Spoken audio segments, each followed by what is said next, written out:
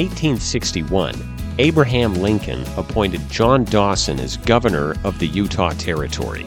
In our last 2 episodes, we've covered some of the bizarre, unintended consequences that came from that appointment.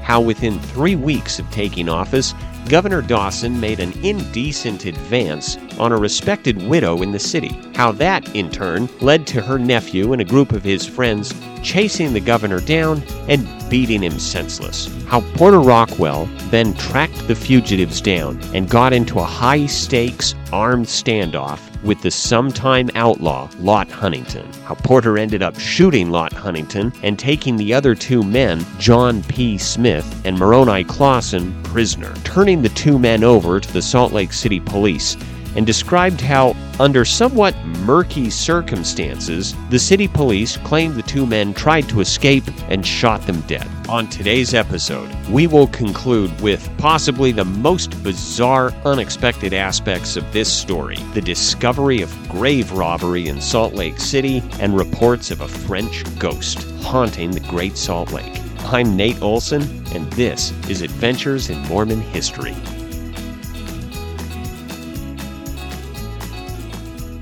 After the Salt Lake police shot Moroni Clausen and John P. Smith, the 2 men were buried in Potter's Field at the city's expense. But as with many of the restless young men who came of age in this hard-scrabble territory and sometimes lived outside the law, Moroni Clausen came from a respected pioneer family. His parents, Moses and Cornelia Clausen, had led a wagon company of 300 pioneers in 1853, but Moroni had gotten in trouble several times, having been prosecuted the year before along with his friend Kenneth McRae for riot. Kenneth McRae, incidentally, was the son of Alexander McRae, who had been locked up in the Liberty Jail with Joseph and Hiram Smith. The somewhat surprising family dynamic was also true of Lot Huntington, whose father, Demrick Huntington, was a missionary to the Shoshone people and had created the first dictionary of the Shoshone language.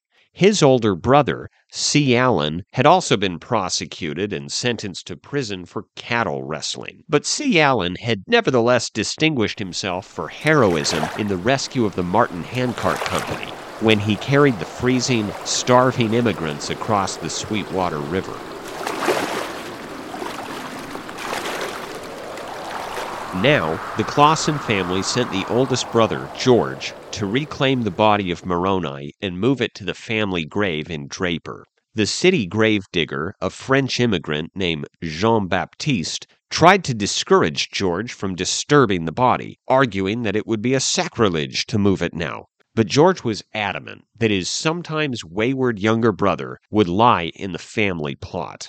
George, along with everyone in Salt Lake City, was about to receive the shock of his life. As Baptiste removed the coffin lid, he saw the body of his brother lying face down and stripped bare.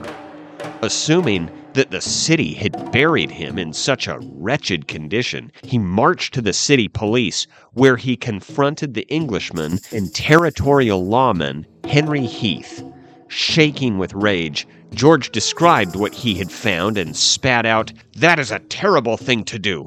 Terrible to bury a man like that." But Heath denied it, shouting back, "No such thing. No pauper ever had a better or cleaner burial clothes than Roan. I bought them myself." Both men fell silent as they realized that if the other were telling the truth, there was only one explanation for this: grave robbery. Heath then started an investigation. He questioned the cemetery sexton, Jesse Little. Little told him that for the last 3 years, the city burials had been carried out by the Frenchman Jean-Baptiste. Heath learned his address and immediately went to the Baptiste house on 3rd Avenue in Salt Lake City. Baptiste was not at home, but his wife answered the door and let them into the sitting room. As Heath looked around the house, what he saw confirmed his worst suspicions. Quote, "There were numerous boxes of clothing stacked around. Imagine our shock and surprise when we discovered they belonged to people buried in the city cemetery for several years past." Heath had pursued the investigation relentlessly, But there was more than professional commitment driving him. Shortly before, Heath had buried his 9-year-old daughter, Sarah Melissa. Heath idolized her, and her death had been devastating. He later wrote, quote, "I feared her grave, too, had been desecrated, and that her funeral shroud was among the motley, sickening heap of fresh soiled linen we found in the grave digger's hut." He then determined that if he should find the grave of his little girl disturbed, he would murder the Frenchman on the spot. He found him in the cemetery and confronted him. Baptiste began weeping, sinking to his knees and declaring his innocence. But Heath had murder in his heart and no pity for the wretched Baptiste. He grabbed him by the throat and began to throttle him. "Liar!" he shot back. "We found the clothes! We found the clothes!" Eventually, Heath recalled, "I choked the wretch into a confession while he begged for his life." Heath then dragged him over to the section where his daughter's grave lay. Pointing to a nearby headstone, he demanded, "Did you rob that grave?" "Yes," confessed Baptiste. Heath pointed to another headstone. "Did you rob that grave?" "Yes," he sobbed. Heath then pointed to his daughter's headstone. "And did you rob this grave?"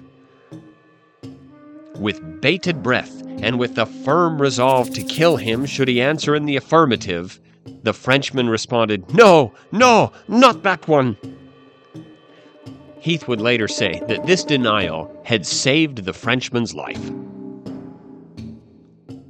Meanwhile, the police began removing boxes of clothes to the county courthouse, laying them out on display to help identify the victims. One of the officers, Albert Dewey, said that Baptiste rarely sold anything he had stolen from the graves.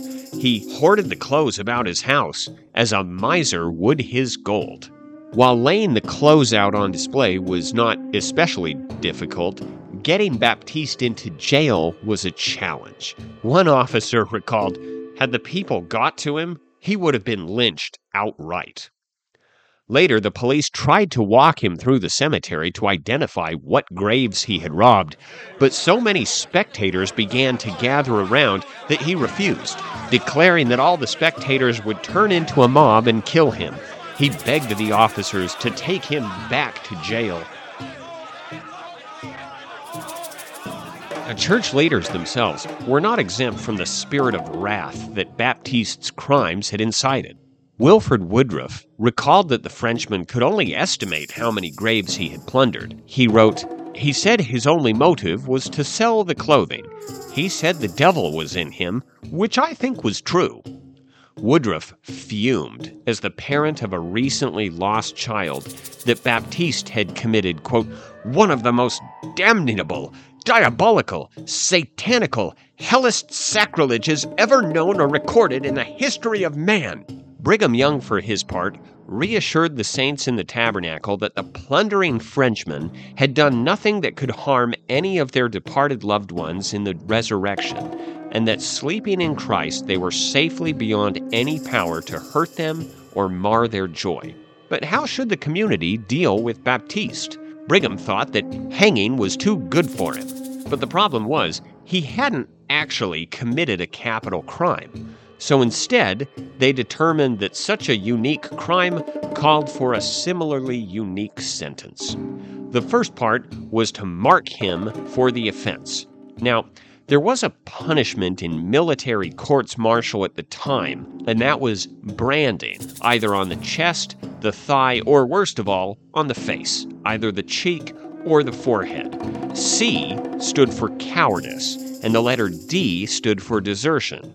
In a similar vein, Baptiste was sentenced to bear his crime for the world to see. Now, there aren't actually official court records of what took place, and the accounts differ in some points. The police officer Albert Dewey said that Baptiste was tattooed across the forehead with the words, "branded for robbing the dead." Other accounts, though, say that the word grave robber were actually branded into his forehead. Next, Baptiste was banished from the territory of Utah on pain of death. The punishment took the form of rowing him out into the Great Salt Lake and marooning him on a small atoll near Antelope Island. The water was low at that time of year. As the police reached the island, they threw Baptiste out and rowed back to the shore. According to some accounts, Heath and Dewey emphatically, they did not leave him with a ball and chain attached to his foot, but other accounts were equally emphatic that they did. Now at this point, Jean-Baptiste disappears from the historical record. That is until about 30 years later, when a hunter, John Weingard, found a skeleton of an unfortunate man on the island. The skeleton had a ball and chain attached to its leg. The Salt Lake Herald declared this skeleton was undoubtedly the grave-robbing Frenchman, and declared it was, quote, common knowledge that he had been marooned with a ball and chain. Newspapers of the time ran sensational accounts of the fate of the grave robber and the discovery of the skeleton.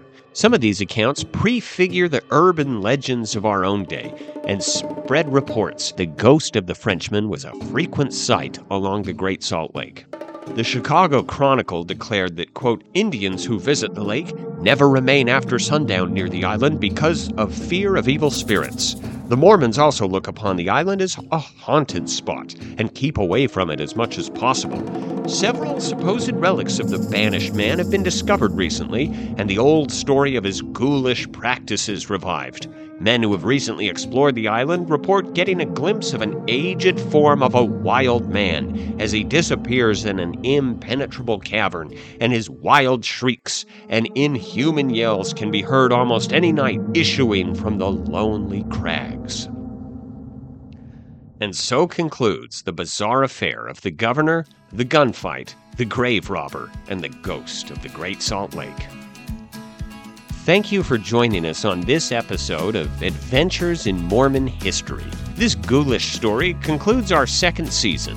We want to thank everyone who has listened to these stories. The world is awash in podcasts, and it means so much to us that you have all tuned in to this one.